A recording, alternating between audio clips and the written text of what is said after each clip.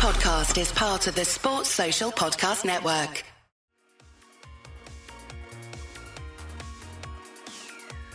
Hi, this is Tony Cottee, and you're listening to the We Are West Ham podcast.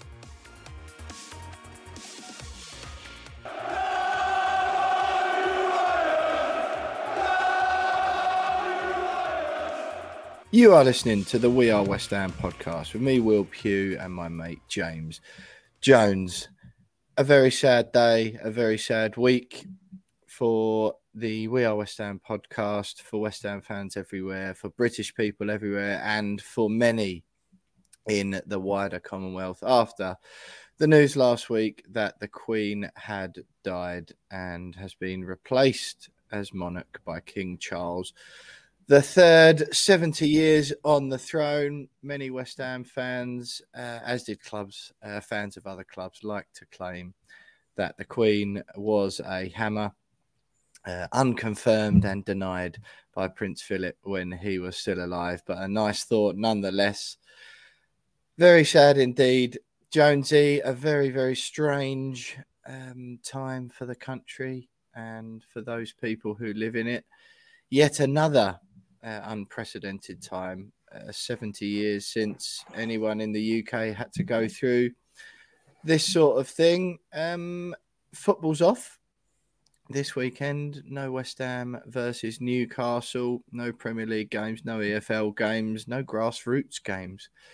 Oddly, not sure what the benefit is there. Whilst cricket, rugby, and horse racing got pushed back a day. Cricket and rugby carried on. Horse racing got pushed back a day. It's a very new and different time that we're all living through. Jonesy, how's it going? What have you made of it all? Mate, terribly sad week. We all knew that the day was coming.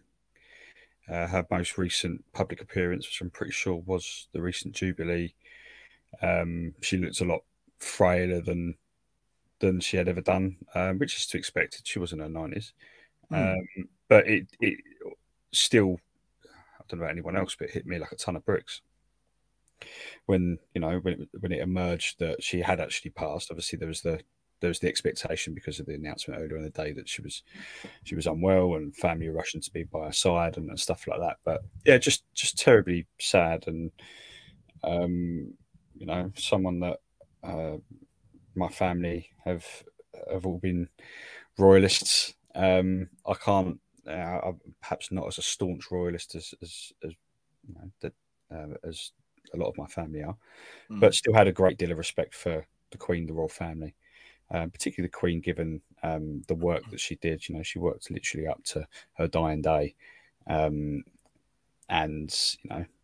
Not many people work well into their 90s, work for 70 years straight without a break.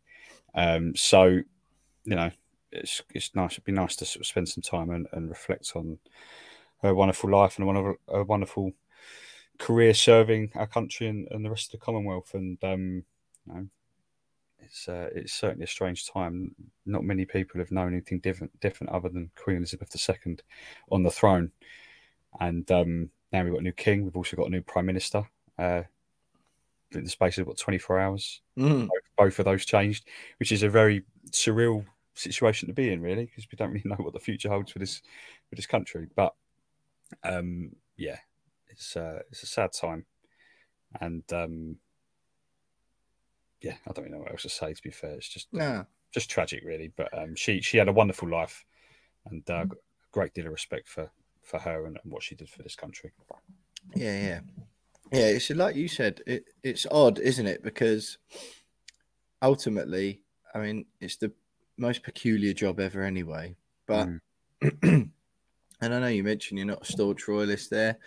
Lots of people in the country will be at this time, won't they? It's not obviously it dominates the news agenda. Totally understand why that happens, and everyone's talking about it, whatever their views. And ultimately, what I find, and I'll be honest, I haven't. It's easy, especially with in the the day and age we live in with Twitter and stuff like that, which only sort of focuses in and hones in on the negative stuff. My immediate go-to is this was a 96-year-old woman, like you say, and I always say if anyone ever says anything or talks to me about it, I always say I want to live till I'm 100. Like, 96 is an amazing age to live to for any of us, really, isn't it? If we got 96 years and continued to be surrounded by our family, reasonably healthy and compos mentis, with it, mentally as well, we'd all be, that's sort of seriously lucky. And that was sort of my thing, really. I was struck by all of it. Obviously, the new king gave an address to the nation the other day, on Friday it was, and even there, I just sort of find it hard to look beyond. There's a man who's lost his dad recently, and his mum's just died. All right, he's in his 70s, but yeah, that's sort of how I've been looking at the whole thing, really. Like a mum and a nan has died, and it's a set, and who millions of people in the country, like you said, millions of people in this country look up to, and have.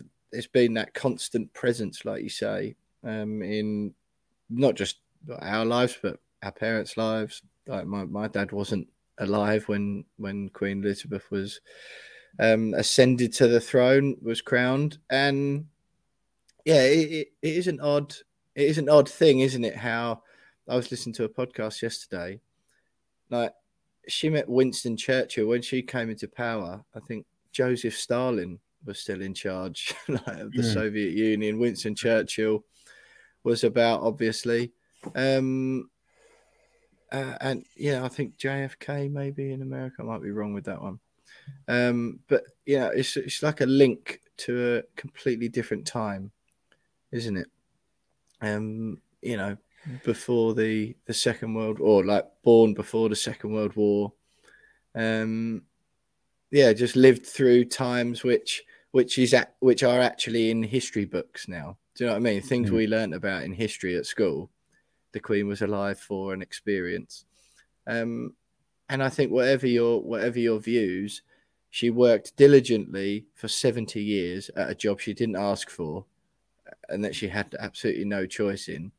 And whereas, I'm a bit of a history buff anyway, whereas people in that job before, the monarchy means a completely different thing now than it did before Queen Elizabeth's reign. And, there are many people gone before who've shied away from the duty, not committed themselves to it anywhere near to the extent that Queen Elizabeth did. And the only reason she got in the first place was because her uncle decided he wanted to get married to someone, and that was who was divorced, which wasn't allowed at the time, but that was more important to him. So he abdicated. His brother got the throne, Queen Elizabeth's dad, and here we are. And I think it was an odd feeling. It was an odd feeling. Even friends of mine who I know who are not staunch Republicans, don't hate everything about the monarchy, but are sort of anti monarchists, if you like.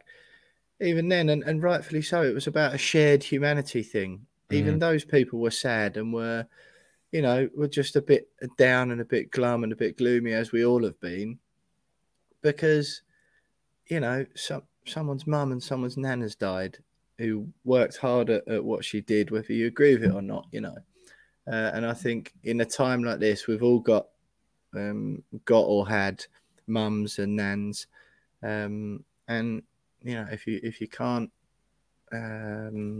see the sadness in the situation, whatever your views, I think it's a bit of a sad thing, really. I think you're right. Mate, in that, regardless of what your thoughts are on the monarchy or the Queen or anything like that. I mean, people have their own opinions, and that's absolutely fine. But you're absolutely right. She wasn't just the Queen. People have to remember that she was a human being. Queen grandmother, mother, great grandmother. So you have to show respect. And I tell you what, the lovely moment that I had, I was in a pub in St Paul's when the news broke, when the statement was released. Met a friend before we headed up to Stratford for the game, still unsure whether the game was going to go ahead or not. And the landlord behind the bar rang a bell to get everyone's attention, turned the TV up. The statement was read out. It was like the first announcement. Whole pub just fell silent when the bell rang. Really? They kind of knew, okay, well, it's definitely not Arsenal orders. It's 6:30. And the volume went up. Everyone gathered around the TV. Everyone stood in silence. A few tears shed. I'm not ashamed to say that my eyes welled up. Couldn't believe it. And then everyone kind of turned to each other. Everyone raised their glasses, cheers, and kind of then just went back to where they were standing and kind of reflected. And there was just a pub just there showing their respects in a moment, which is literally a moment of history. It'll always be, I remember where I was when. And to have shared it with mostly complete strangers, but everyone had the same reaction, the same reaction of respect, and everyone raised a glass without really saying anything either. And they kind of just went back to their lives, and it was a really lovely moment. It was one that I'll always remember, and just showed that regardless of what people's thoughts are of the Queen, of the royal family, people were just willing to show their respects in that moment in time. I think that's just so shared humanity. It's about for me, mate. There's such a lack of that. It appears these days, isn't there? Everyone's so polarized on everything. I know it's fueled and not helped by Twitter and social media and all that sort of stuff. Yeah, but everyone's so one stance or the other about something, and not just that. They also feel the need to argue relentlessly with other people about those things, and overlook good things in other people just because you may have some differences. And it seems like any acknowledgement that people think differently to you these days it just doesn't really exist. There isn't really a place for that in our society, which is sad because there seems to be so much anger and discontent among, and that isn't helped by logging on to Twitter every day, which is what what me and millions of other people do, because that's all you see, isn't it? Me and you go and have a chat. We're different in lots of ways, but when we meet up, not just for the podcast, but if we go out for dinner or drinks or whatever, we chat about those, and we can laugh at each other and disagree and debate our differences. But then it's the common things, of which there are plenty that we have, that unite us and make us friends and are the things you focus on. But we would never really exchange those on Twitter, would we? Do you know what I mean? And that Twitter is a place to go to argue, isn't it, with other people? That's what you see. It's people at opposite ends of the spectrum. Yeah. But if you can't have a bit of shared humanity at a time like this, and just empathize with, even if you're not at all sad by what's happened, millions of people in the country are, and some of them will be your friends and your family. Like my nan and, my grandparents in particular will be way more affected by the news than I perhaps was, because it's different for them. They have a different thought process on it. They come from a different time. They've had the Queen for longer, etc., etc. So, I agree with what you're saying, mate. I think just on that, I spoke to my grandmother earlier on the Thursday, so before the official announcement, and because I knew how much she loved the Queen. And the reason why she loved the Queen is because during the Second World War, the Queen was a beacon of hope for so many people in this country and across Europe as well. And she looked up to her. She was the one that everyone looked up to, as as I said, like a beacon of hope. And she literally said to me in tears over the phone, "She's all I've ever known, James." And that kind of hit home a little bit. It's like literally, it's all I've ever known. But for someone in her 80s to go, "She's all I've ever known," just shows the impacts that she had on this country over so many different generations. So yeah. Yeah, listen, mate, I think it would be remiss of us not to touch on it at all. Trevor Sinclair, obviously former West Ham and England winger. Much, I think, and now a TalkSport pundit, of course, radio worker. Trevor, after the news was announced, tweeted something. I don't know whether anyone has seen it. And words to the effect of, racism has been rife in this country for a long time. Why should black and brown people mourn the death of the Queen? I have paraphrased that. That's not word for word. He's deleted the tweet now. And most of you, if you haven't already seen it, will have been able to, or will be able to still see it if you so wish. But that was the gist of the tweet from Trevor. TalkSport said they were trying to contact him on the evening of the tweet. They have since released a statement saying that Trevor won't be on air while they investigate the issue, while they respect his right to express his personal opinion on his personal Twitter account that TalkSport does not endorse. The tweet, there was a fierce backlash, of course, at the time, understandably, to both the words both what Trevor said and the timing of the tweet. Now, we did speak about this, Jonesy, whether we were going to bring it up or not. We are aware, James and I, that for many people it takes away from the story, which of course is way bigger, which of course is the death of the Queen. However, we chatted about it at length, and we felt it would be best to acknowledge it. This is a West Ham podcast, after all. Trevor was. I appreciate that's changed, but to talk of how he was considered before this, I think would be fair to say he was a fondly remembered member of the West Ham team, often linking up with Paolo Di Canio, obviously for that the best goal ever scored in the Premier League, and perhaps certainly at Upton Park.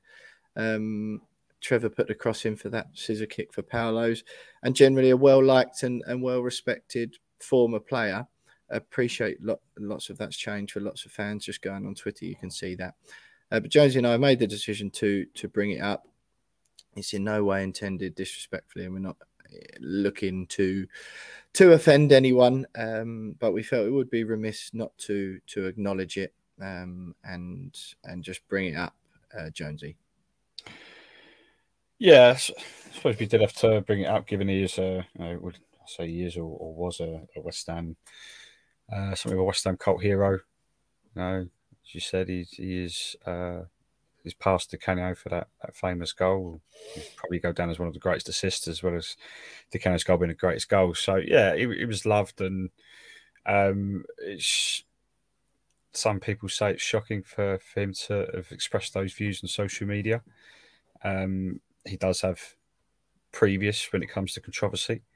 So was it a surprise? I don't know, but the timing of it was disgraceful, really. Everyone knows that. I'm pretty sure my views are no different to anyone else's on this subject. So, just silly. Just regardless whether you have those views or not, and if he has those views, then that's absolutely fine. He's entitled to his own opinion. But the timing, and it's almost like, mate, read the room. I think it's just insensitive and offensive, isn't it? Yeah, the country has just lost its Queen of 70 years, and the first thing you think of is, I'm going to go on social media and write that, and almost make it a racial matter, and it literally has nothing to do with race. 96-year-old woman dying, regardless of what her background is and who she is, has nothing to do with race in that very moment, and yeah, it was insensitive. It was disrespectful. And he soon realised that when he deleted his tweet. So I just liken it to, mate, right? And like you said, and I think it is, and TalkSport have alluded to the same thing. Like you say, we still live, and I'm sure most of the people listening to this, we do still live in a country where free speech is heralded, and a free country where people are entitled to have their own opinions that aren't controlled by other people in the country, by the state, or by whoever. That is one of the cornerstones of our nation. People bang that drum a lot about different topics and different issues. That free speech isn't to say that speech is consequence free. Mm-hmm. And I likened that to just, assume it wasn't the Queen for a minute, right? Jonesy, and let's sort of put it into a different thing. If your nan died, James, sorry, if your nan died and I had known her and I didn't like her, right, for something that she'd done to me. No, I know it sort of sounds funny, mate, but I'm genuinely liking it to this. And I didn't like her for something she'd done. And I'm not for a second belittling the things the reasons that Trevor Sinclair brought up for his dislike, the racism issues. I'm not for a second belittling those. But let's assume that, I hadn't liked your nan and she'd wronged me at some point in her life or whatever it was, or I felt, she was a reason that I'd gone through something horrible, and she died.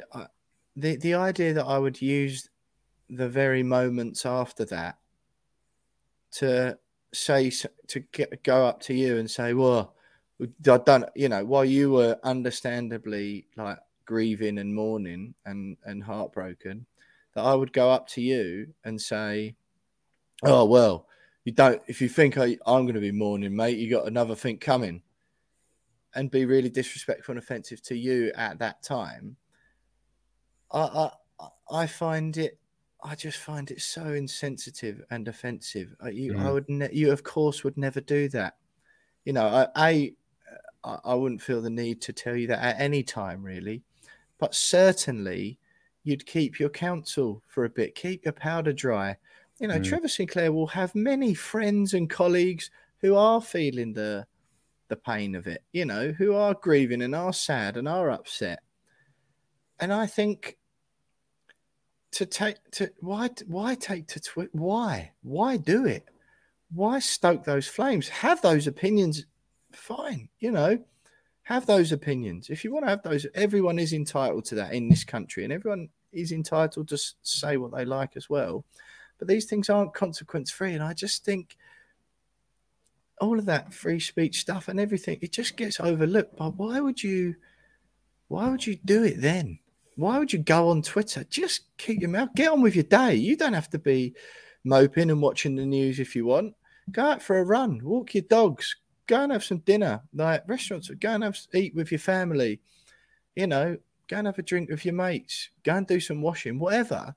There are plenty of other things you could do instead. Well, I just don't understand it. I just don't understand. It just feels people are still sad, and deciding that because you're not sad about it, which is fine, and that you don't think other people have, the words Trevor used were black and brown. Mm-hmm. There were black and brown people up and down the country who were, and across the Commonwealth, who were really saddened by the news and grieving and mourning and all that sort of thing. Whatever your issues, I just found it like the timing was so off. And then Trevor has issued an apology, and he's effectively issued an apology for the timing of it, hasn't he? Mm-hmm. That's the apology he put up on Twitter. And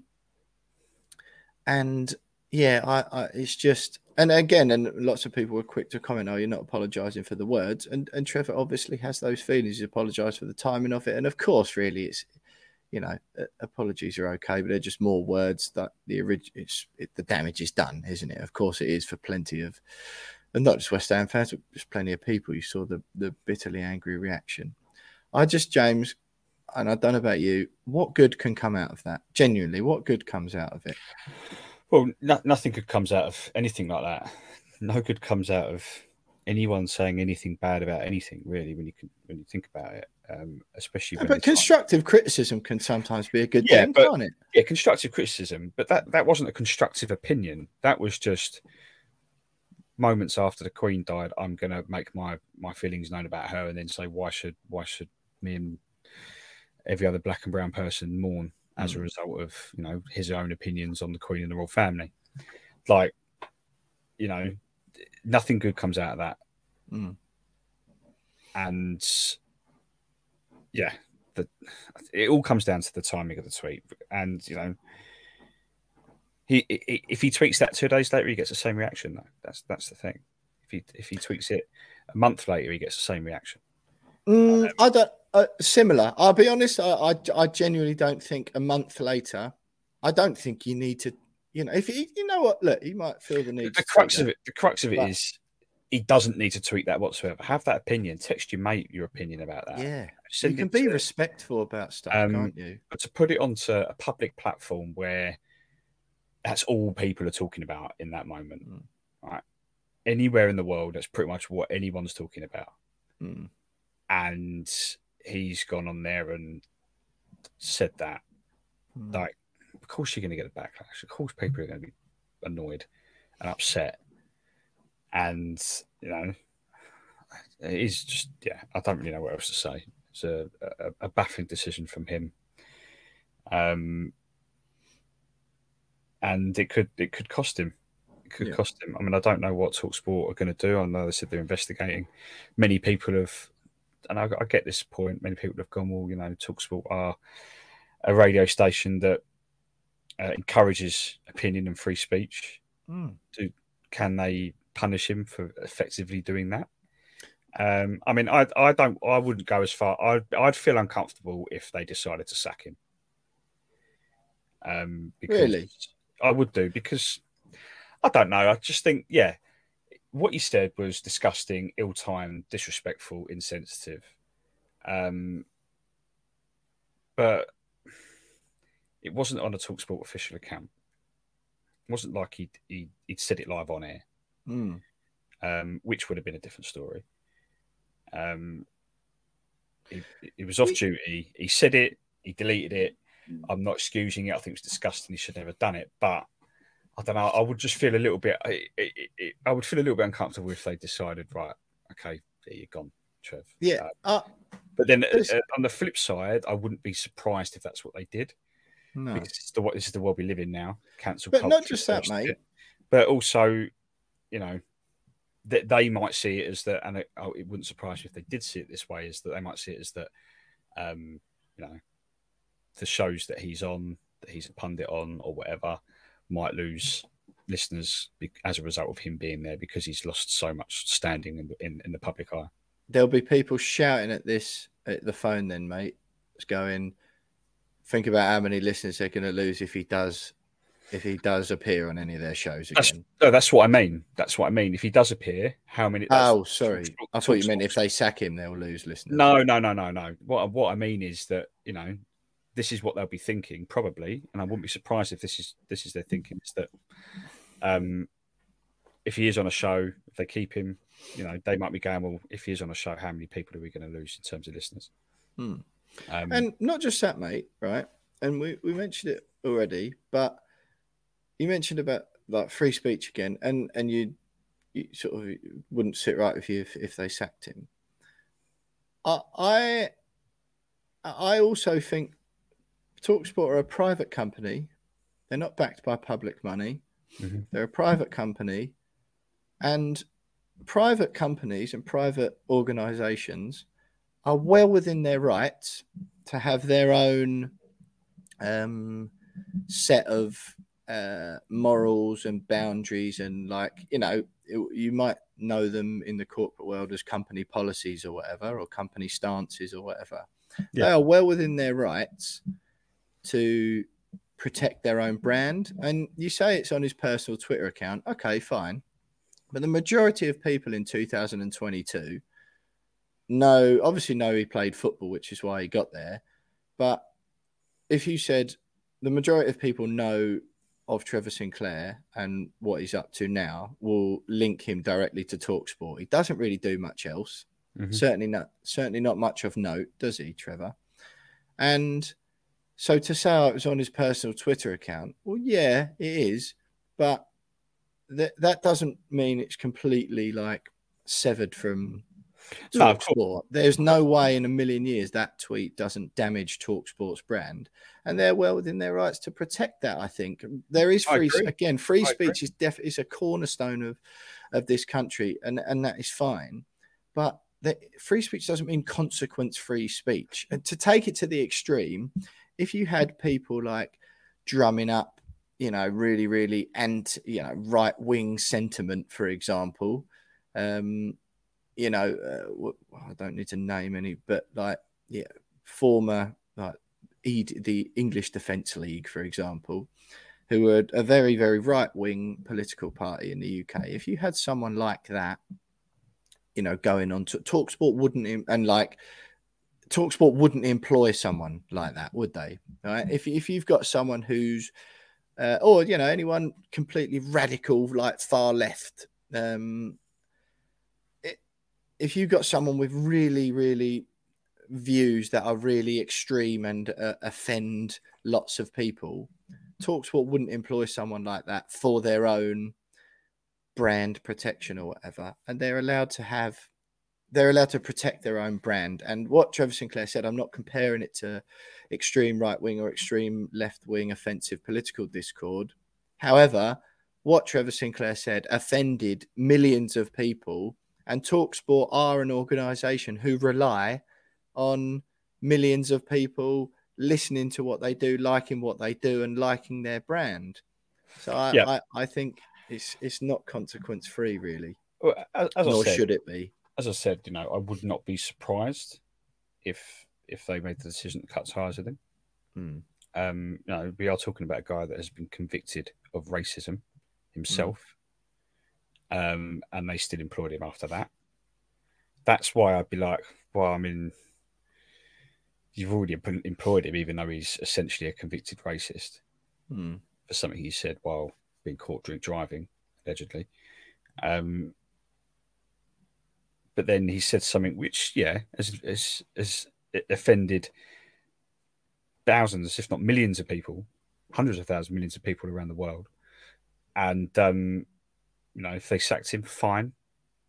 But it would just be, for me, it'd be like, I mean, you've kind of gone back on yourself there because you've already employed him. He's already been a racist. He's been charged in a court of law for saying racist things. You're right, actually. So You're right. The way I see it is that what's changed between those two moments. One involves the Queen. One involves a white police officer who he allegedly racially abused. Both disgusting in their own right. But it's a mark of a weird country we live in, isn't it? That people think the thing about the Queen is worse than that, which it obviously isn't. No, exactly. I mean, they're both actual racism and actual drink driving are actual crimes. They're actually actual crimes. Yeah. And I'm very much for give people a second chance if they've paid their due and they've whatever. Which is what I'm saying is that they clearly thought, okay, well he's paid the consequence of racially abusing a police officer after being caught for drink driving, and he's paid the consequences. He did his time, or he's paid his fine, or community service. I don't know what the punishment was. Yeah, he's the punishment that is laid out in law. He's done that. He's done that. Yeah, sure. He's done that, and he's then been employed by the TalkSport because they felt like, fine, no problem. Yeah. I know he's not the only person with Richard. They employed Richard Keys and Andy Gray after the Sky Sports thing. It's not the only thing, is it? But then for them to then decide that actually after what he said on Twitter is a sackable offence based on the fact that they've already employed him after he was convicted of racially abusing someone. That's why I'd be a bit like, well, I mean, is that contradictory from them? I don't know, and that's why I think. Suspend him. Don't put him on air for the rest of the year or whatever. Let it die down. People won't forget. People never forget things like that. But I don't know. I wouldn't be surprised if they made that decision, but at the same time, I wouldn't be on social media celebrating the fact that they'd sacked it. Let's put it that way. No, yeah, But at the I same time, understand. I completely and utterly disagree with what he said. I'm in that boat of people that disrespect, because I was in that very moment and still am, mourning the death of the Queen, and still quite sad about that fact. So, but at the same time, I don't think he should get the punishment that many people believe he should. Yeah. Okay, mate. Fair enough. Look, and it's worth noting, isn't it? You've said it there, that we did talk long and hard about whether to bring this topic up on the podcast. We appreciate it's a hard time for lots of people. We also appreciate that most, or sorry, not most at all, but lots of people are not really affected by what's gone on at all and are just getting on with their lives. But we felt it'd be remiss to not bring it up. So it's obviously not our intention, as it never is on this podcast, to offend anyone or upset anyone. But we hope we've dealt with it fairly respectfully. And yeah, in what is an odd time for everyone. Just worth noting as well, Jonesy, Dean Saunders is been gradually reintroduced to TalkSport over the past the past months, who used to be on there a lot, refused to give a breathalyzer test when stopped by police on suspicion of drink driving before, avoided jail in the end. But yeah, he was sort of slurring, and he was found guilty of the charge, avoided jail, I think, won an appeal. But yeah, he had that, got a driving ban. And TalkSport gradually reintroducing him onto the station. People will disagree with that as well. So yeah, look, I think we can. We've sort of said what needs to be said on that. A strange week for everyone, but we hope whatever your stance on it is, that you're doing okay. And if you're cracking on with your life, crack on. Happy days. If you're suffering and you're struggling and you're upset about it, then we hope you pull through. Don't do that alone. Talk to your friends and your family, and life, as we saw on Thursday night, does go on. Jonesy, I think it's a good, a brilliant thing to end this segment. I know we're not doing any adverts this week. You may hear some adverts for right at the beginning and right at the end, which are by our podcast platform provider, which we have no sort of control or say over. They have to go over every time we put a podcast on, because the deal we signed at the beginning of the season. We're not doing our own adverts. We're not doing any of the social media stuff or pushing of any of our other bits this week. Just worth noting, I think, Jonesy, to say that news was announced on Thursday. You're at the game. We'll talk about the game in a bit more detail in a minute. But the best way to end this conversation is, I think, what a tribute paid by West Ham, and what a proud moment for the club to see the hugely positive reaction up and down the country to the way West Ham fans paid tribute to the Queen at London Stadium on Thursday. You went to the game. You mentioned all that in the pub before, which is a nice anecdote, mate. And the rousing rendition of the national anthem during what was, a sort of minute to pay respect to the Queen on Thursday night against FCSB. Really, really proud moment. The picture was on, that all the newspapers that went out the next day by far, they'll smash all records in our lifetime of newspapers sold, because the Queen died. Everyone flocking out to buy them. On the sports spread of the Sun, there was a picture of the West Ham players together. That picture of West Ham, the players together in the centre circle, with the picture of the Queen up at London Stadium afterwards, was across all of the national newspapers. And a really, really, really proud moment for our club and all of its fans. It was a very surreal moment, if I'm honest, mate. Like, just expecting everyone, when the referee blew the whistle, to everyone just to fall silent, and instead everyone just kind of started singing the national anthem, and goosebumps it was a goosebumps moment. It was very emotional, but you're right. My initial reaction was, "Oh God, this is going to get some bad press." It's going to be a minute silence, and everyone's singing. And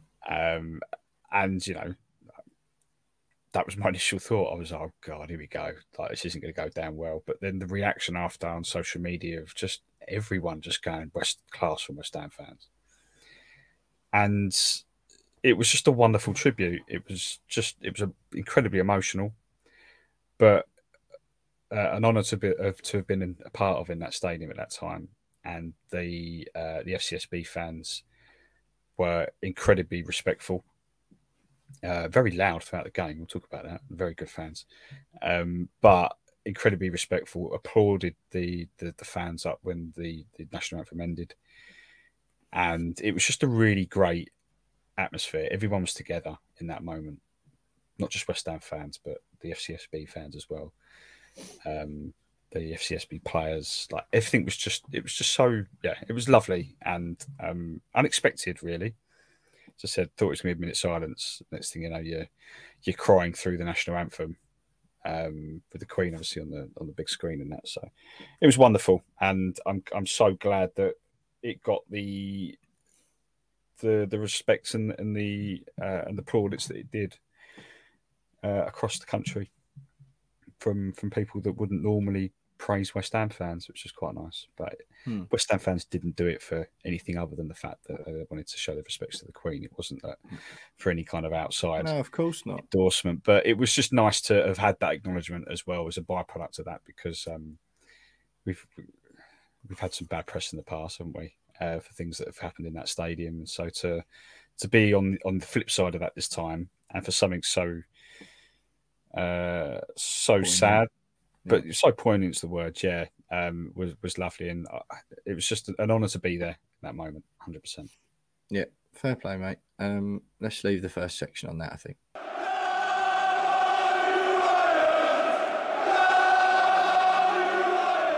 Well, there was a game of football played on Thursday, James. We've mentioned the excellent tribute from West Ham fans ahead of that game to the Queen. It feels odd talking about football. The game went ahead Thursday night. First of all, what was your thoughts on the game being played? The sort of line is, I think, at the club that it was just too soon. It was too close to the kickoff for the game to be called off. And what were your thoughts on the game being played at all?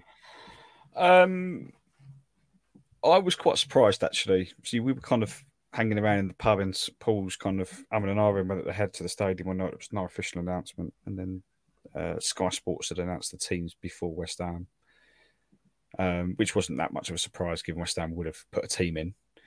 And then suddenly it came out that, we're going to go ahead. But I was quite surprised. But then on the flip side, I was like, well, it is, an hour and a half before kickoff.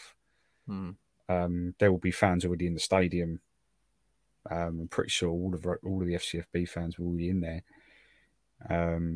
So, I was quite glad, though, to be fair. It was, obviously, the tribute beforehand was great, but it allowed people to kind of just forget for 90 minutes, if you know what I mean, and kind of just go and pay their respects a little bit, but also just lose themselves for 90 minutes after a tough day. And, but I wouldn't be surprised either way. Yeah, fair enough. Yeah, I'll be honest, it felt a bit jarring for me at the time. I thought, I was like, I don't think this should be happening. The national anthem and the marker, the show of respect West Ham fans showed before kickoff, assuaged those a little bit, made me feel a little bit better about that. But even then, it was still a bit like, I don't know, it just didn't feel like it mattered, or that it just put it, I don't know, it just seemed to put it into perspective. And I thought it just felt odd doing something so normal. And I know, and it's funny. It's funny. We were all remarking on this because I'm not a complete, a staunch monarchist by any stretch, but I haven't got a staunch anti-monarchy stance either by that token. but I was struck by how affected I was by the whole situation. And, a friend of mine I was talking to about it that night is probably more of an anti-monarchist than I am, perhaps, who was the same. And I was struck by that because it just felt a little bit jarring to, I don't know, sort of that had happened. This once, something hasn't happened since the 1930s had happened. A huge thing for so many in the country. And then it's like, West Ham have gone 1-0 down to FCSB. To do something so sort of normal, it just felt completely unimportant and not. It just it didn't matter really quickly to me, and it, even looking back at the stuff with the games this weekend, I'm of the opinion that they should stop. To be quite honest, and I know lots of people, and I think you're one of those who said it gives football a chance to come together and mourn. I don't know why, and it's funny because even as I say it, it doesn't really sound like the stance I would take. And I think people are a little bit surprised by that. But I just sort of think, I don't know, just a bit of time for everyone to process maybe, rather than just as we're so keen to do in the modern age, everyone just cracks on. I don't know. It just feels a little bit odd trying to care about something so normal when something so momentous has happened. I get what you mean. I mean, before we talk about the game, just on the decision to postpone this weekend's fixtures, I'm not surprised that they did, but equally just a little bit. But why have you? The royal family and the government came out and said that you're under no obligation. If you want, you can carry on. Rugby did it, which was cowardly from the government. Make a decision one way or the other. Yeah. Say we want tributes to be paid. Sports should go ahead, or say they shouldn't. Yeah. Don't just back out. Agree with that. But then it's up to you lot. What? Then I thought, well, maybe they will still postpone because policing issues and all the rest of it, and that may still be the case. That wasn't the official line. But the decision to postpone, regardless, isn't just. Yeah, okay, it's a mark of respect. Fine, understand that, but the decision also affects so many people in so many different ways. People have lost out on income. Businesses have lost out on income. At a time where businesses and freelancers and 0-hour contract workers and casual workers can't really afford to miss out on income in this current world we live in. And they've made that decision even though they were told that they didn't have to make that decision. That was the thing that really frustrated me. It didn't frustrate me. What we're recording on Sunday, I was really looking forward to going to the game today. But that doesn't matter to me. The fact is, and the thing that not annoys me, but frustrates me a little bit, is that a lot of people have missed out at a time that they really cannot afford to miss out. On stuff that means something. Caterers at stadiums, takeaway bars, and landlords who have got 20 grand gas bills to deal with, and stuff like that. That's the thing that's a little bit like, can we really afford to stop the economy for 2 more days? Yeah. I don't even. You're right. Should we really be? We need to get the economy, but especially for something that genuinely won't Obviously, at the moment, it feels and seems like, especially if you go on social media or the TV, it feels like everyone cares, but not everyone cares, do they? Let's call it as it is. Not everyone in the country cares. And I suppose if you're one of those people who really doesn't care at all, and you're being like you said, you're going to be economically affected by this, by something you just don't care about. Yeah, you're going to be annoyed by that, aren't you? And I think it would be better to have.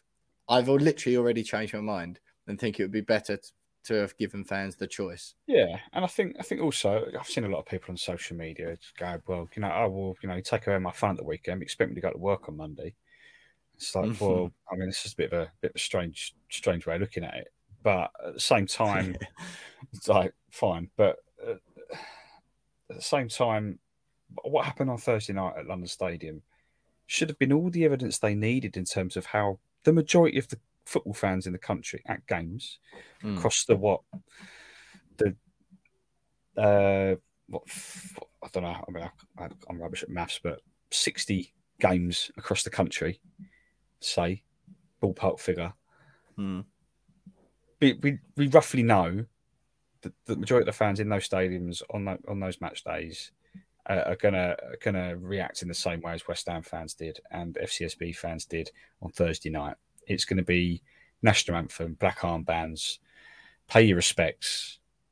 Everyone come together, regardless of whether you care or you don't. You're in that together. Yeah, I think there has been reports that part of the decision was down to the fact there was the worry about how some sets of fans would behave. Well, let me read this out, mate. Let me read this out from Henry Winter. This was yesterday.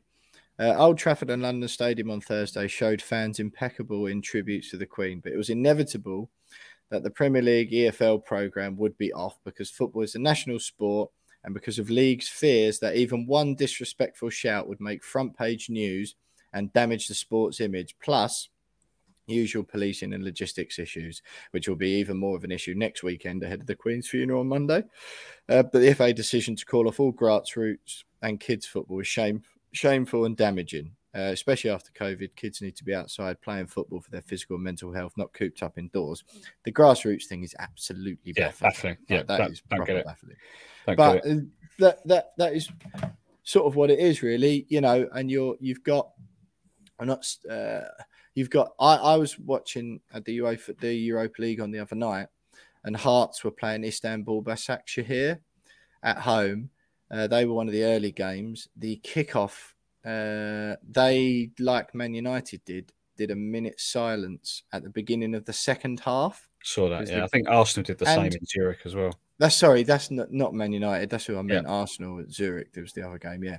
And quite frankly, obviously it's a different issue in Scotland because you've got a split between those who recognise and respect and want to be part of the UK and recognise and respect the Queen, etc., and those who are staunchly against it. And at Hearts, you had a section of fans singing the national anthem and trying to, respect the minute silence or whatever, and you had a section of fans booing and jeering. And but there are certain parts of the country, Merseyside in particular, who have a, part of the fabric of their society. Not everyone there, of course, but part of the fabric of that city and Liverpool in particular, and fans of those two clubs, Liverpool and Everton, are going to have a far larger percentage of their fan base who are staunchly anti-monarchy. And so any games involving them, understandably, you would have a lot more anti-monarchist sentiment, and you therefore may have some forms of protest and booing and whatever. You're certainly not going to have people belting out "God Save the Queen," as we saw at London Stadium, and that's sort of normal. So it's understandable that the leagues would fear that. Do you not think?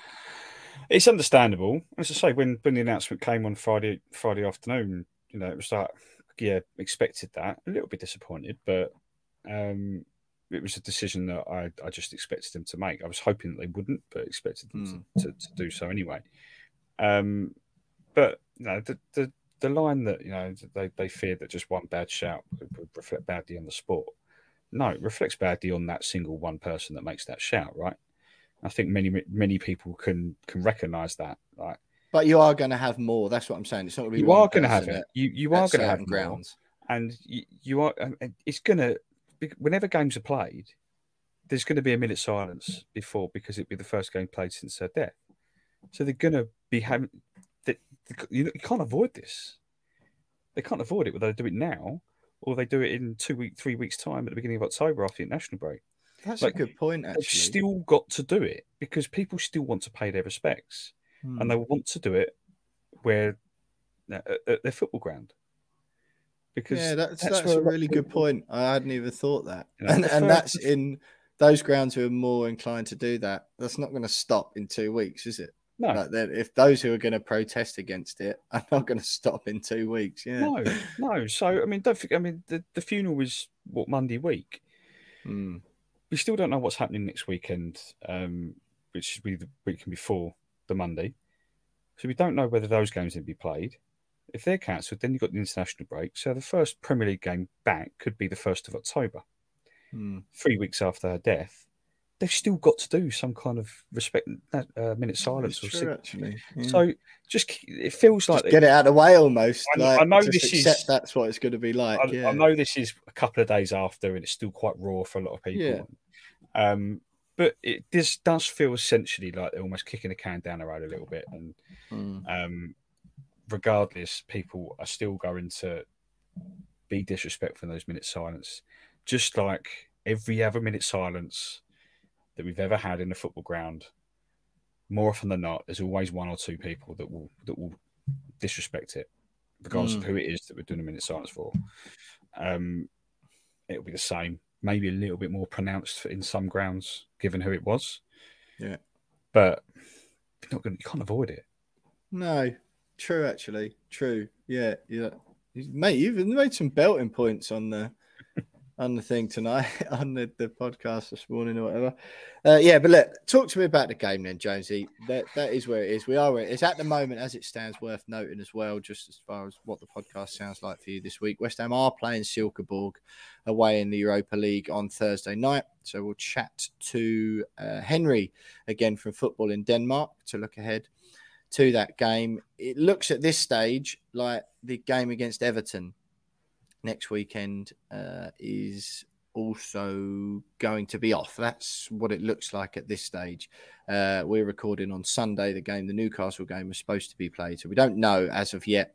If there is, we'll try and slot in a Everton opposition view. Maybe not on this podcast, or maybe on this podcast, or maybe later on in the week. It depends when that decision is made. Obviously, we want to get this up and out for you while it's fresh, and you can hear from Henry before that game on Thursday. So just bear with us this week. Obviously, we're sort of reacting to the news as it happens, and nothing's been announced yet. Talk to me about the game then, Jonesy. West Ham United went 1-0 down. Lots of flashbacks for lots of fans to going 1-0 down at home to a Romanian team in Europe. Strong Astra Ghirigou vibes. However, fortunately, West Ham managed to bounce back. Andre Correa scoring the opener for FCSB for Jared Bowen's penalty, Emerson Palmieri's deflected effort, and Michail Antonio's decent finish right at the death made for what was in the end a convincing victory, 3-1 to West Ham. They go top of Conference League Group B, ahead of Anderlecht in Hurin's second, who beat Silkeborg. Ahead of them on goal difference, 21 shots for West Ham, 7 on target, 66% possession. Probably a lot more convincing than it seemed. The first half, we didn't have a single shot on target, despite having about 70% of the ball. It really wasn't a surprise to go 1-0 down at the time. They were almost playing us at our own game, counter-attack. They'd had a couple of shots on target even before they went 1-0 up. And it just felt like David Moyes has got to change it, but let's see how we start in the second half and then kind of assess it. So for him to make those 3 changes bang on at half time was a little bit surprising. He brought Bowen, Paqueta and Antonio on. Scamacca was poor, but still recovering from illness, so wasn't that surprised, but pretty poor, if I'm honest. Antonio came on in the second half and completely changed the game. And it's literally what we've been saying for so long. You give him competition, and suddenly Antonio is a completely different player. And rest. Competition and rest. Yeah, and I tell you what, one of the best games I've ever seen him play. He was ridiculous. Turning defenders, just being a complete and utter nuisance. Definitely wouldn't have been as good as Seville at home, but yeah. Yeah, true. But like the FCSB defenders probably had no idea what to do because they've spent the first half dealing with a 6'4" Italian, who is physical, but didn't really do a great deal.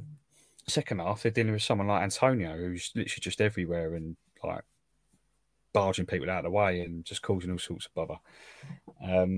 But yeah, the second half was far better, and you knew even at half time we were having a beer and just going, oh, no, we're still going to win this game.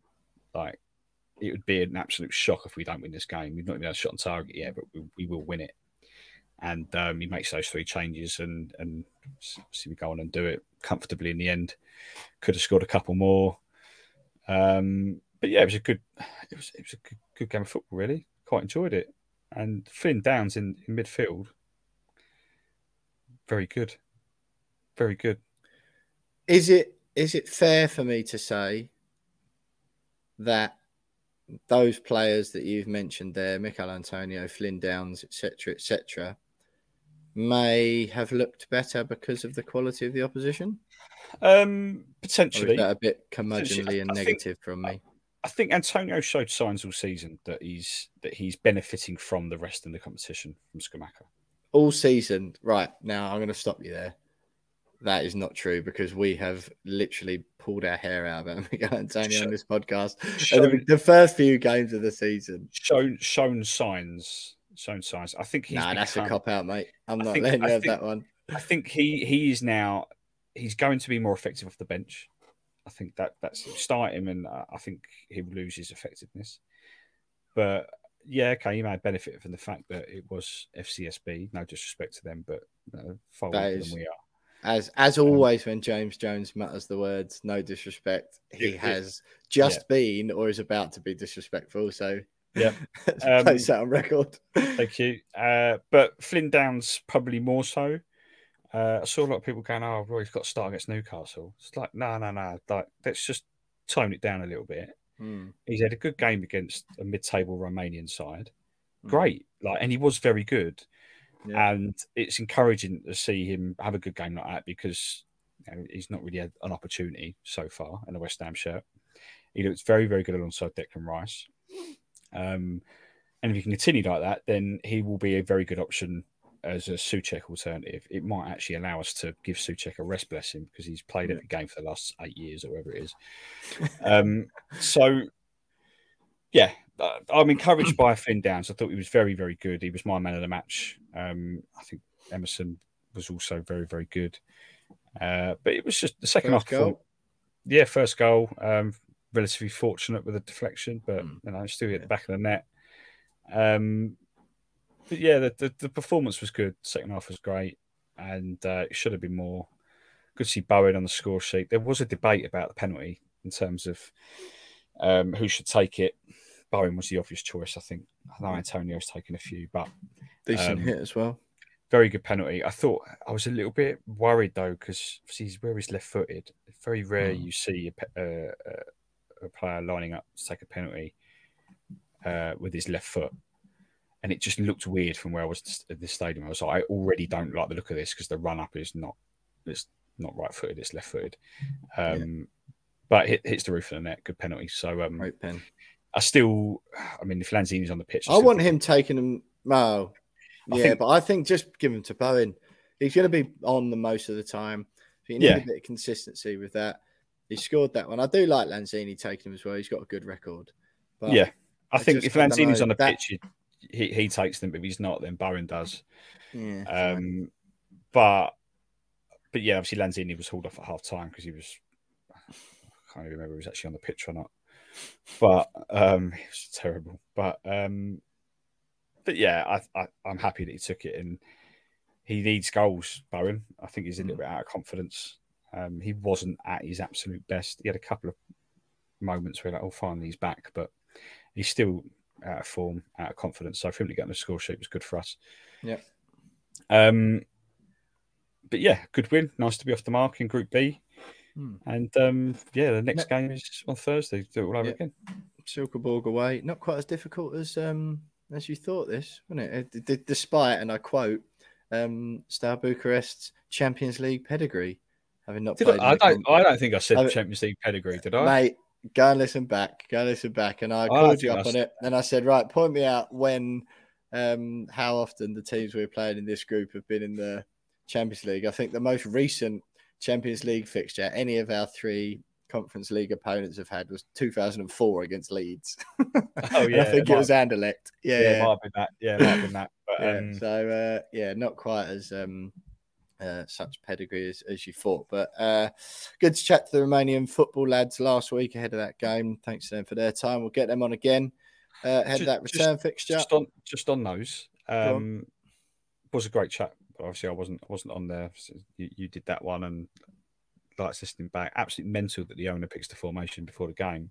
Yeah, crazy. And but then at the same time, in the first half, I was like, "Oh, the owner's pretty good tactic." Yeah.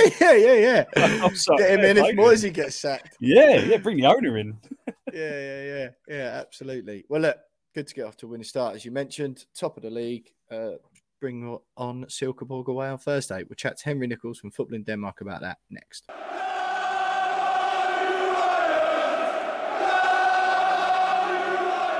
So I'm delighted to say joining us once again on the We Are West Ham podcast is Henry Nichols from the Football in Denmark platform. Henry, great to have you back on the show. As I was just saying to you off air, a few weeks ago, I didn't really know Denmark had any football teams. And now, look, we've played Viborg home and away, and we've drawn Silkeborg in the group stages of the Europa Conference League, having beaten Viborg in the qualifier over 2 legs to reach the group stage. West Ham got off to a very decent start with that win over FCSB. Last Thursday, Silkeborg were unlucky by all accounts. A 1-0 away defeat to Anderlecht, which leaves them third in the Conference League group state, or the group table that West Ham are in at the moment, but by no means sort of out of it, if you like. How are they doing in the league at the moment before we chat about the Europa League stuff?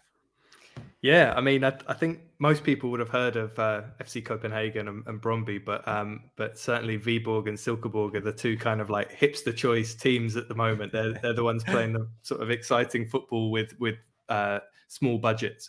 So yeah, last season, Dulwich Hamlet of Danish football, is it? Yeah. Well, the thing with Silkeborg is that they were like Viborg, they were the other team that got promoted last season. So West Ham played the two promoted teams who both made it into Europe amazingly. And I think that aside from Viborg, the biggest story of the season was Silkeborg, because they finished third last season, and they were they had a really they had a way of playing that they just replicated in every game, whether they were playing a big team or a small team, and it was really, really effective.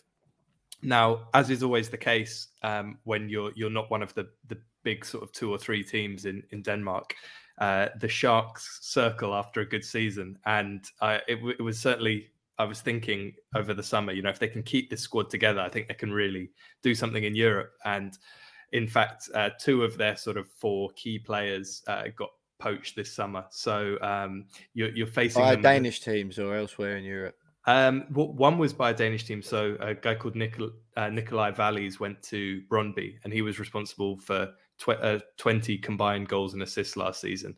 But then a right back called Rasmus Carstensen went to Genk in Belgium. Right. Yeah. So West Ham played in the Europa League last season. Yeah, exactly. So they lost those 2.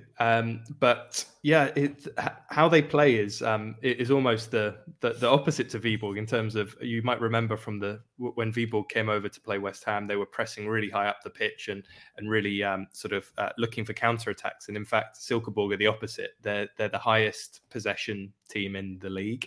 Right. They don't press much up the pitch, but they don't really need to. And yeah, this season they've been extremely efficient. The lowest big chances missed. So they've scored 14 goals and they've only missed 5 big chances. And just to kind of put it into context, at the other end of the scale, FC Copenhagen have scored 16, but they've missed 15 big chances. So they're extremely efficient in front of goal. They like passing the ball a lot. So they're the highest passers in the league. So expect a sort of Barcelona light, possession heavy kind of style. The other thing that sort of plays into that efficiency is that they commit the fewest fouls and get the fewest yellow cards. So they're a really nice team to watch. They turned a lot of heads last season, and although they lost a couple of key names, they've still got some of the players who helped get them into that third place last season. Yeah, fair enough. Well, they're sitting third again at the moment, just a point above Viborg. Played a game more. I understand they played them fairly recently in the league, and it was actually Viborg that came out on top, 2-0 winners. Are West Ham fans right to take any, sort of solace or optimism from that? Because obviously You'll remember me and Jonesy on the podcast before, exchanging views. Jonesy uncharacteristically cautious and pessimistic about the prospect. I said we'd walk the tie easily, which, to be fair, is sort of what we did in the end, albeit they were fairly entertaining encounters. Are West Ham fans right to look at that recent result and think, well, Viborg have beaten them 2-0 in the league. West Ham beat Viborg with relative ease. This should be no problem. Yeah, I wouldn't read too much into that. I mean, Silkeborg haven't been as strong as they were last season. And I think that they'll be extremely disappointed that they're playing in the Conference League because they only had one tie to get through to make it into the Europa League. And they were playing Helsinki. So it was a game that, it wasn't a gimme, but it was certainly one where I'd have them favourites, and they somehow lost that. So I wouldn't take them lightly. I would say that they're a stronger team than Viborg. And they've got this style and particularly manager who works really well for them. But I would say that West Ham are still going to be big favourites. I think that they could cause some problems, but I think that it's a case of if Silkeborg get more than 2 points out of the two games, I would be surprised. Right, yeah, fair enough. So you sort of mentioned like the style-wise there, but what sort of formation can we expect? And are there any star players that West Ham fans should be looking out for? Yeah, they play a fairly consistent 4-3-3 with a deep-lying central midfielder who, although he's Danish, he's got quite an English name, Mark Brink, right. And he sort of dictates play from deep. He's not a defensive mid who is there to put in crunching tackles. He really is a silky passer. And then as part of the front three, you've got a classic kind of big number 9 in the form of Nicholas Helenius, who you might remember was at Aston Villa a while back. I do recognise that name, yeah. Yeah, he was the Golden Boot winner in the league last season with 17 goals. So he's very much the kind of focal point of attack. In a similar kind of style to Viborg's number 9, J. Roy Grott. He's big, he's effective, but he's an extremely proficient finisher. So he's one to look out for. And then on the right wing, they've got Sebastian Jorgensen, who also got 20 goal and assists last season. He's a very kind of direct winger. He plays on the right and he's left-footed, so he cuts in a lot on his left and has shots. So I'd say that those two, with the addition of Brink, kind of playing the deep-lying playmaker role, those are the sort of the key players to look out for. But yeah, their front three last season interchanged quite a lot and sort of made great use of spaces that opened up. So that's how they can hurt you, basically. Yeah, fair enough. And what we mentioned before about Viborg, and for those West Ham fans travelling out there on Thursday night, it's an 8:00 kickoff. But what can they expect from the city, the stadium, the fans, the atmosphere, that sort of thing? Yeah, so it's only 40 kilometers away from Viborg. So if they like Viborg, it's very much the same. It's a very attractive city. The stadium, I think, is the newest in the league, and it's very kind of it's a very nicely designed stadium. One thing that you might not be expecting is it's an artificial turf. Right. It's one of 2 pitches in the league that are artificial, and actually, when those 2 teams play each other, it's called El Plastico. And there's a plastic trophy, but that's certainly something that provides some home advantage, because I can't imagine the West Ham players have put on their Astros recently. So yeah, that should be interesting. The fans are great. It's a very kind of it's quite a historic club. And yeah, they should expect a similarly warm welcome. I'd have thought. I saw lots of West Ham fans who travelled over to Viborg, had a fantastic time there, and got on really well with the locals. So I think, yeah, expect more of the same. What sort of capacity are we talking? I think it's about 8,000 or 9,000. Oh right, okay, so fairly small, yeah. Yeah, it's is that small for Denmark? I'm saying no. That's about average. You've got FC Copenhagen play in a 40,000 seater stadium, which is the kind of the national team stadium. Brøndby have about 30,000, but then after that, they're all around the kind of 8,000 to 12,000 mark. Right. But yeah, Google the stadium because it's a really nice design, and I think they've done it in such a way as it's got a very small lower tier with a much bigger upper tier. But I think they've designed it in such a way that you can see the pitch wherever you are. So even if you're getting a beer at halftime, you can somehow see the pitch, which is kind of cool. Oh right, I see. Oh, that's pretty cool. Yeah.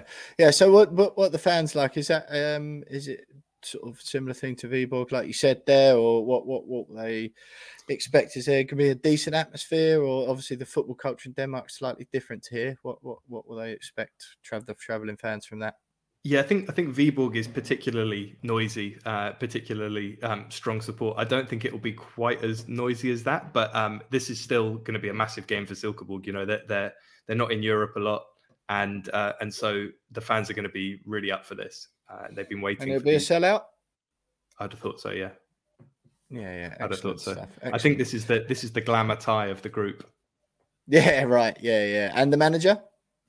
The manager is a guy called Kent Nielsen, and he was by far and away manager of the year last season. You know, taking a promoted side that spent zero in the transfer market and turning them into a third place team. It's remarkable manager, and he's really one of these guys who he's got the most out of these players. You know, Nicholas Elenius was not a Golden Boot winner anywhere else that he played, and he somehow got him playing like peak Ronaldo. So he's understandably won a lot of plaudits, and I think people were expecting them to fall off this season, myself included. But they're third, as you say, this season. So proof's in the pudding. Yeah, of course. Yeah, not one for West Ham fans to take lightly by the sounds of it, certainly.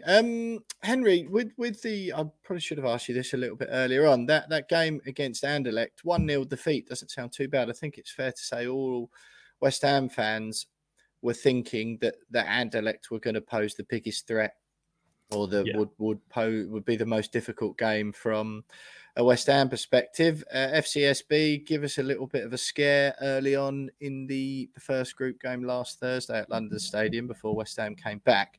But a 1-0 defeat for Silkeborg to Anderlecht doesn't sound like there's huge disparity there. It was an away game as well, wasn't it? Yeah, it was. From what I saw of it, I think that Anderlecht were probably good for the win. But in the football food chain, Belgium does unfortunately sit above Denmark. You know, they tend to nab the best players from the league if they're not quite ready to step up to like a top 5 league. And I think that around Europe, Anderlecht have one of the best youth systems. You know, if you think of the likes of, I think Lukaku and Tielemans and lots Vincent Kompany, lots of these players came through there. And so they always seem to have a very talented squad. And I think that the Conference League is exactly the sort of place where they're going to thrive. So I'd be very surprised if anyone other than West Ham and Anderlecht made it through. But as you say, 1-0 is not a big scoreline, and I think that Silkeborg they never get absolutely trounced. You know, if they lose, it's normally a close game, and I think that that's also reflective of how they play. You know, in terms of dominating the possession, they don't give up many opportunities. Yeah, fair enough. Well, look, it looks shaping up to be an exciting encounter nonetheless. What's the weather like in Denmark, in Silkeborg at this time of year? It's starting to get a bit chilly and grizzly over here, so I can't imagine it's that much more pleasant. Yeah, it's sort of, if you look on a map, it's about level with, I guess, Newcastle in terms of is it the longitude or the latitude? I don't know. But so expect kind of northern English weather at the moment, which is, as you say, starting to get a bit chilly. But it won't be. You won't be putting on the snowshoes just yet. Yeah, right. Yeah. Well, look, Henry, it's been absolutely brilliant having you on again. Didn't think we'd speak to you again so soon, but delighted that we've been able to. Henry Nichols from Football in Denmark there. Henry, give us a score prediction. Thursday night, West Ham United away at Silkeborg in their second game of the Europa Conference League. You know what? I'm going to say 1-1 with the plastic pitch being the 12th man for Silkeborg and unsettling West Ham a little. Being the leveler, excellent stuff. Well, look, Henry, it's great having you on. I'm going to go. I don't know.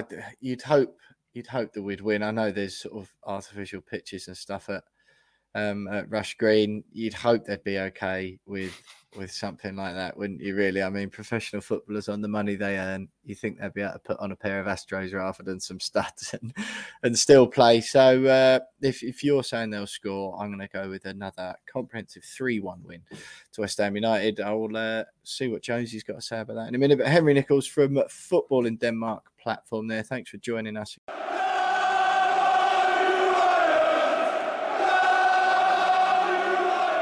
And now it's my turn to do this week's opposition view ahead of Sunday's game against Everton at Goodison Park, 2:15 kick-off, live on Sky Sports. It is going ahead. We got the confirmation earlier this week after worries of it being postponed due to policing concerns ahead of the Queen's funeral on Monday. But it is going ahead, and I'm delighted to say that I'm joined by Ethan Madison, good colleague of mine, big Everton fan, on the social team at Give Me Sport.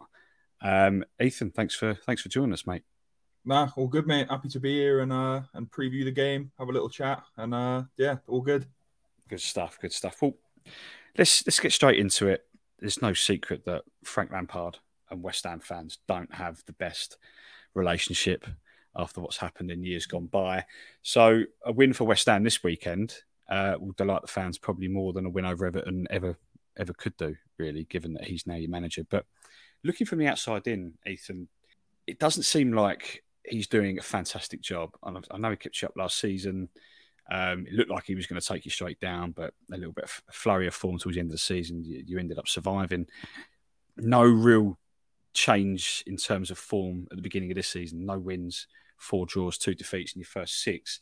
What are the thoughts of Everton fans when it comes to Lampard? Because looking outside in, it just looks like he's almost inevitably going to be sacked before the end of the season if things continue.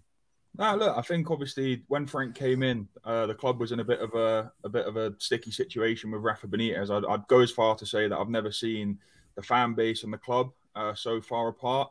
Benitez, ultimately he never should have got the job in the first place. And then obviously when we got rid of him, it was a case of who can we bring in? I know we've been linked with a few names from European football, but ultimately they went with Frank. And look, at the end of the day, we spent Frank and any future managers, regardless of how long he stays, are paying for the negligence and the mass spending. I think 600 million pounds we spent over the last 5 years or so. So obviously the budget's not being there. And obviously, we're stuck. We've got rid of some of them this summer, but we've been stuck with players who are worth little to nothing on big wages, which has kind of limited the resources. I go as far to say that Frank's kind of had at his disposal. Obviously, I think we had a net spend this window of about 20 million. Obviously, losing Richarlison, which was painful. But we beat, the players we brought in. I think obviously the style of play that he's trying to play is the fans have took to him. I think obviously it's common within the media that Lampard instantly, maybe because he's the Everton manager, I don't know, but it's just slate. I don't think he's done too bad a job. I think last season was a case of we've got to stay up, which I've never been in that situation in my life. It was quite it nearly, you get used to it, trust me. Yeah. Well, not for you boys at the minute. You seem to know you're down there. No, that's true. But yeah, so I mean, he's walked into a tough job, I think. But what he has instantly done is bridge the connection back between the club and the fans. The fans love him. Ultimately, I know we haven't won a game this season. I think any fan can sit there and say, "Oh, we were unlucky here, we were unlucky there." But first game of the season, Chelsea, stupid penalty. Thought we did all right in the game. Lost to Aston Villa, which seems to be a pretty rare occasion when Steven Gerrard's in charge there. But, the 4 games since, the draw against Leeds, the draw against Nottingham Forest, the draw against Brentford, and I forgot the last one off the top of my head, which is bad. But yeah, the 4 draws, it's a case of the players getting better, the style of play is getting better. You can see what he's trying to do. We seem harder to break down. So I think it's harsh to kind of say that he'd be almost in the firing line and wouldn't make it to the end of the season. But obviously, Moshiri's managerial record, he turns them over every year. It's not harsh to say, but I think in terms of what he's doing and what he's trying to build, I think Everton fans really like him. I haven't spoke to anyone or heard anyone that's kind of frank out. But yeah, I think ultimately he's took a hard job on in Everton. We have maybe we need to kind of come to terms that we're not the club we were 5 or 6 years ago, where we were competing in Europe, which is painful because other teams have done it on far lesser budget, having spent a lot less money. But that's the reality now. We're not the team finishing 7th, 8th, 9th that we were. So obviously, if Frank can get us back anywhere near there, then I think he's done a good job. Obviously, winning a trophy along the way would be nice. 24 years of age, I've been to 1 FA Cup final, 2 semis. I've seen us win on 1 occasion. So it'd be nice to get a trophy. But yeah, I think the main thing is just stabilising the club, getting us back to where we were, and trying to kick on and get back to it. Well, you're not alone on the trophy drought front. I'm 34 and I've seen West Ham in 1 FA Cup final in my lifetime. And the odd semi-final here and there, obviously last season with the Europa League. So you're not alone on that front, mate. But we'll get on to what style Lampard's trying to implement at Everton in a little bit. But you mentioned there about his the business that he did this summer. I think it was spent about 85 million quid, net spend of about 25. But I was looking at it earlier, and it's actually quite impressive in terms of he's got rid of a lot of the dead wood. Richarlison aside, he's probably the only real first-team player that left Everton in the summer. And the rest of the exits are, Andre Gomez, Dele Alli, John Joe Kenny, Fabian Delph, Cenk Tosun, all, either not good enough, not getting game time, or just, surplus to requirements. He's replaced them with, first-team Premier League standard players in the likes of Dwight McNeil, James Tarkowski, Connor Cody's a solid centre-half, Amadou Onana already looks good, gutted that you beat us to him. And then Neil Maupay, proven annoying striker up front, always scores against West Ham. And Idrissa Gueye and James Garner. So solid business, I think. And you also mentioned that previous managers have spent 500 million quid over the last 4 or 5 years. And that seems more of a measured summer and a more more purposeful summer in terms of what Lampard wants to achieve long term. Yeah. No, I think obviously spot on. Like, I think in terms of the defence, look, Michael Keane, he's another one where we spent a lot of money on him. I had questions when we signed him from Burnley. I think obviously any player on a given day can look a solid player, but I think physically he's not quite at it. I think in the centre back option as a whole, I think Yerry Mina on his day when he's fully fit is a really good centre half, but unfortunately he's made out of glass and he spends most of his time lying on the surgery table. But to bring in the club captain from Wolves, Connor Cody, Tarkowski in as well, big no-nonsense centre-half, bringing them kind of players in who actually kind of have a bit more leadership.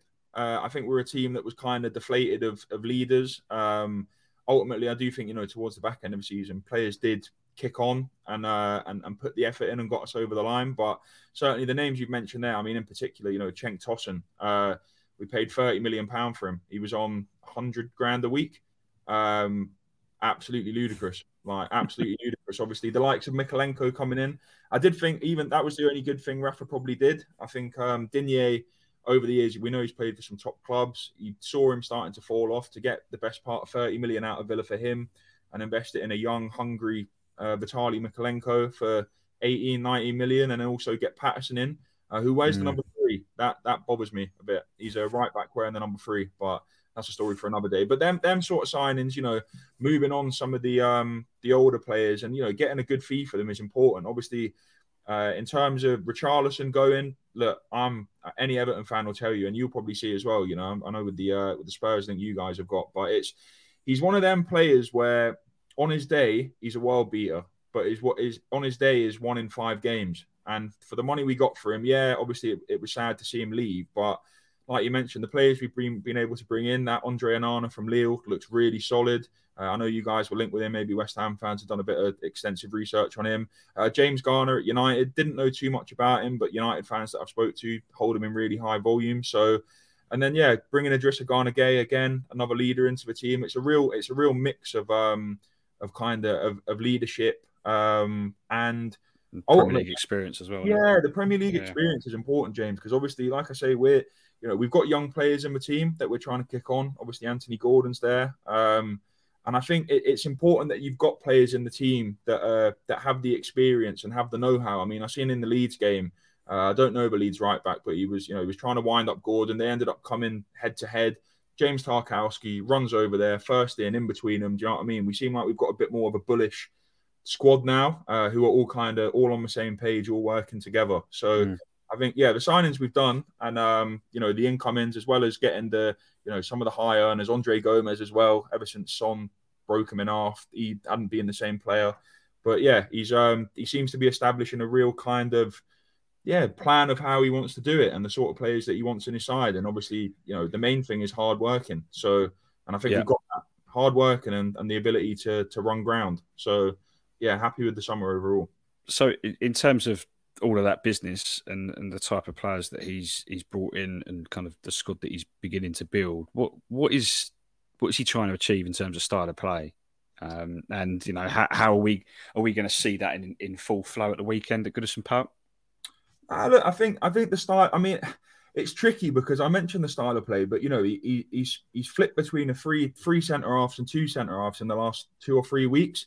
So for me, as an Everton fan, at Goodison, I think on our day we'll give anyone a game. Do you know what I mean? And I think obviously, but what he's trying to do, we want to see a style of play where that we're moving forward, the ball's moving forward, and there's a sequence to what we're doing. For large parts of last season, it was just you were watching it just like what is going on sort of thing. Obviously, now that we've got Calvert-Lewin hopefully back for the weekend, he's been a big miss. Obviously we brought Maupay in. As you mentioned, he's a bit of a pain, bit of a pest, rattles a few skins and that. But, Anthony getting the service wide into Anthony Gordon to get the ball into the box. Do you know what I mean? And now we've got, Onana's got legs in midfield. He'll be pushing forward. Alex Iwobi, by the way, I do have to just kind of chip in and say, last season, I wrote him off. What a player. Like, genuinely, I don't know what Lampard's done with him in centre midfield, but another one who's got the legs, do you know what I mean? And gets involved with the forward play. I think, look, at the end of the day, it'll be, if Calvert-Lewin does come into the side, it's his first game back. So it's, I wouldn't be expecting, I'm not going to be expecting a world-beating performance, but certainly attacking, free-flowing football, getting up the pitch. Obviously, you guys pose your own threat in your own right. And everyone's aware of that. I think obviously the last couple of years, what Moyes has done is really impressive. But like I say, I'm confident going into the game that we can, kind of, now that Calvert-Lewin's back in the side, albeit first game back, we can see a bit more of what we saw maybe under Ancelotti, where the style of play we were playing, progressive, expansive football down the wings, into the box, creating chances. Because, that's what we need to be doing. So looking ahead to Sunday, I mean, we've had a little bit of success at Goodison Park in recent seasons. Won 4 of the last 6 visits, including the last 2 1-0 victories, both of those. But we'd only won 1 of the previous 18 in the Premier League, previous 18 trips, and out of 70 visits to Goodison Park in all competitions in our history, we've only won 14. So, although recently we've had a bit of luck at Goodison Park, it hasn't always been that way for West Ham. But I mean, I'm quietly confident we can go there and kind of disrupt Frank Lampard's growth in terms of building that squad and getting into a rhythm. But which player, if there's one player that David Moyes is sitting down in his office at Rush Green this afternoon and he's going, right, there's one player at Everton I've got to stop. Who is it? I'm telling you now, mate, and I'm saying it hand on heart. It's Alex Iwobi, because he's just honestly the way. I don't know if you watched the derby and the game against Liverpool, but mate, he's unbelievable. He's gone from someone who he comes out walking out or off the bench. He's got his hands in his sleeves. He doesn't look like he's bothered. Doesn't look like he wants to be there. Mate, honestly, the way that he's getting the ball, the distribution, the volume of passes, the distance he's getting on it, he's just a completely different player. And I think he's one of them where, because he's not naturally a centre midfield, he also drifts forward. It's Iwobi, because if you speak to Everton fans, if you engage on Everton Twitter, everyone's saying the same thing. He is at the minute for me, he's the first name on the team sheet by an absolute landslide. Which again, a year ago, I think I'd have seen a pig flying out the roof before I'd be saying something like that. So it's madness, isn't it? How some players can 1 minute be written off and then the next be fantastic. I mean, because I was actually going to bring him up earlier that he seems like one of those players that was a waste of money, because it was a big fee, wasn't it, for Arsenal, for Iwobi. Yeah. And I remember when that deal went through, and it was like, what on earth? That's a lot of money for someone that isn't going to be the best player in the Premier League, if you know what I mean. Because at the time, 30 million quid was, now it's just a normal transfer fee, isn't it? But yeah. In terms, let's flip it. In terms of West Ham players, which ones will David Moyes be looking at in order to exploit any Everton weaknesses? Where are the weaknesses, and which West Ham players do you think can exploit them? I think it kind of depends on how Lampard sets up. If he goes with the three back, obviously, Patterson's really young, fairly inexperienced, has made a good start. Was a bit annoyed the other week, 85th minute, he's through on goal. Should have scored against Leeds, got us the win. But he likes to bomb forward. I think that side of the pitch, the right-hand side in general, I'm not sure who will start. Damari Gray, obviously you mentioned Dwight McNeil coming in. We haven't been too impressed with what he's offered since he's came in, but yeah, certainly the right hand side and getting balls into the box as well. I think it's one of them where if you go 1-0 up, if you go 1-0 up at Goodison Park, I've heard Ben Foster say it on his podcast before, the fans just switch. Do you know what I mean? And I think with the more inexperienced players, the likes of Patterson in the side, they're the kind of players that would be kind of the most vulnerable, I suppose, to that kind of atmosphere and the pressures that come with it. So yeah, if there was one area, it would be that right hand side of the defence that I'd be a little bit concerned about. But at the same time, we bought Seamus Coleman for £60,000, 2008, 2009. And obviously he started, really young, inexperienced, and obviously look at the player that he turned out to be. What a servant. So yeah, that's what I'd be thinking. Yeah. Cool, brilliant. Well, before I let you go, Ethan, let's get a score prediction from you, mate. Well, it'll have to be positive. I do think. Listen, I know you guys haven't had a great start either. I think we both on 4 points. Yeah. You guys 1-1, so you've obviously lost a fair few. I'll go 2-1 Everton, mate. I can't. You're an attacking side like us. I think obviously you've got problems, or you can cause problems up the top end of the pitch. So I can't maybe see the clean sheet, especially with Pickford injured, Begovic starting. That's a bit of a pain. But look, I'm confident going into it, and I'll go 2-1 Everton. Fair play. I mean, I think it'll be tight. I've been tempted to say 1-0, a hat trick or 1-0 over the last 3 seasons at Goodison Park, but I think you're right. I think both teams will score. I don't think West Ham will keep the clean sheet. We've been a little bit better defensively recently, but I just think with Neil Maupay there, he always scores against us, and Calvert-Lewin loves a goal against us as well. So I think it'll be tight. I'm going to go 2-1 West Ham. I think we'll just about nick it. It's going to be tight. It'll probably be a late winner for either side, I would have thought. But yeah, I think the interesting battle will be Rice and Onana in midfield. Yeah. Because obviously we were very interested in Onana before I think the story was that he wanted to play for Everton instead of West Ham because of the Lampard effect. He wanted to play under a previously well-cast midfielder, which I suppose you can understand. But yeah, to be honest, we probably just threw an extra 10 grand in his pocket. Do you know what I mean? So, probably. Yeah. I mean, the official line was Lampard, and actually the unofficial line is more money. Probably. Yeah. But now, listen, look, I'm looking forward to it. It's always, it is always a good game. On West Ham as well. I have many a visit to Upton Park. One of my favourite games there actually. I don't even remember when Baines scored 2 free kicks, one in either corner, and Lukaku got the winner on his debut. That was I've got fond memories of playing West Ham. But yeah, you're a different animal these days. So we'll have to. Yeah, we're getting there, mate. I remember that game very well, actually, because Lukaku's goal meant that I finished bottom of my fantasy league that season, and I just did a forfeit, which wasn't great. But yeah, I remember that game very well. But yeah, you're right. We have been a lot better over the last couple of years. But mate, really appreciate you joining us this week, good, and obviously good luck for the rest of the season after this weekend. Yeah, you too, mate. Appreciate you having me on. All right. And that's it for the Everton opposition view with Ethan. And coming up next is myself and Will just going through some final thoughts before we bring this week's podcast to a close.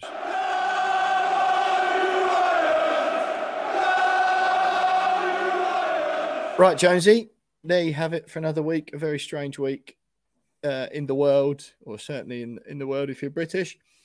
And probably for those of you listening, we've got stacks of you listening in Australia, part of the Commonwealth as well. Again, we hope we've dealt with all of this.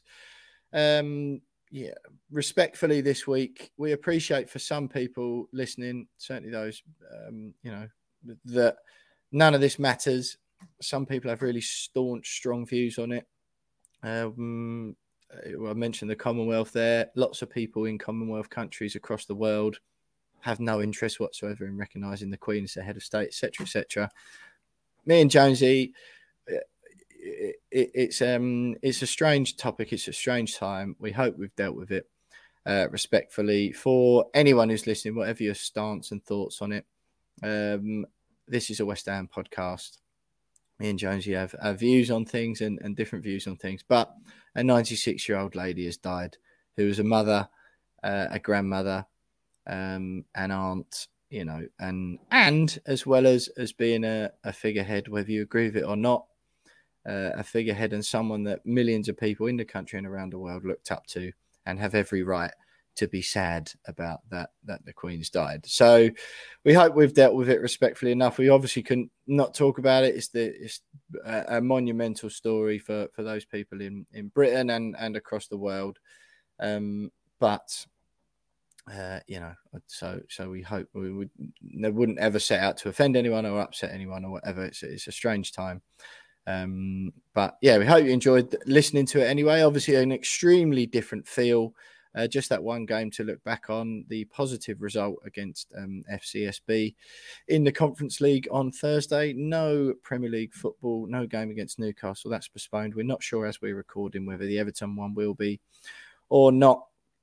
But we are playing in the Conference League again away to Silkeborg on Thursday night, which we chatted to Henry about just now. Hope you enjoyed the podcast this week. None of the usual bluster and adverts, nothing like that as we go. Just as our own little mark of respect. Thanks very much for listening, everyone. Up the Hammers, and we'll see you next week. Hi, this is Tony Cottee, and you're listening to the We Are West Ham podcast.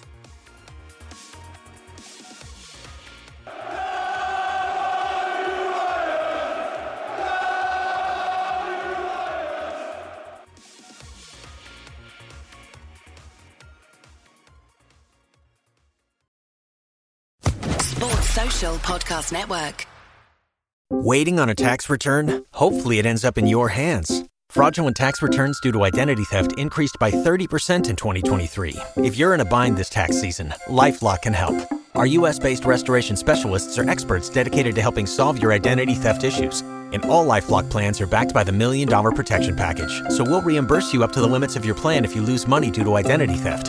Help protect your information this tax season with LifeLock. Save up to 25% your first year at LifeLock.com/aware.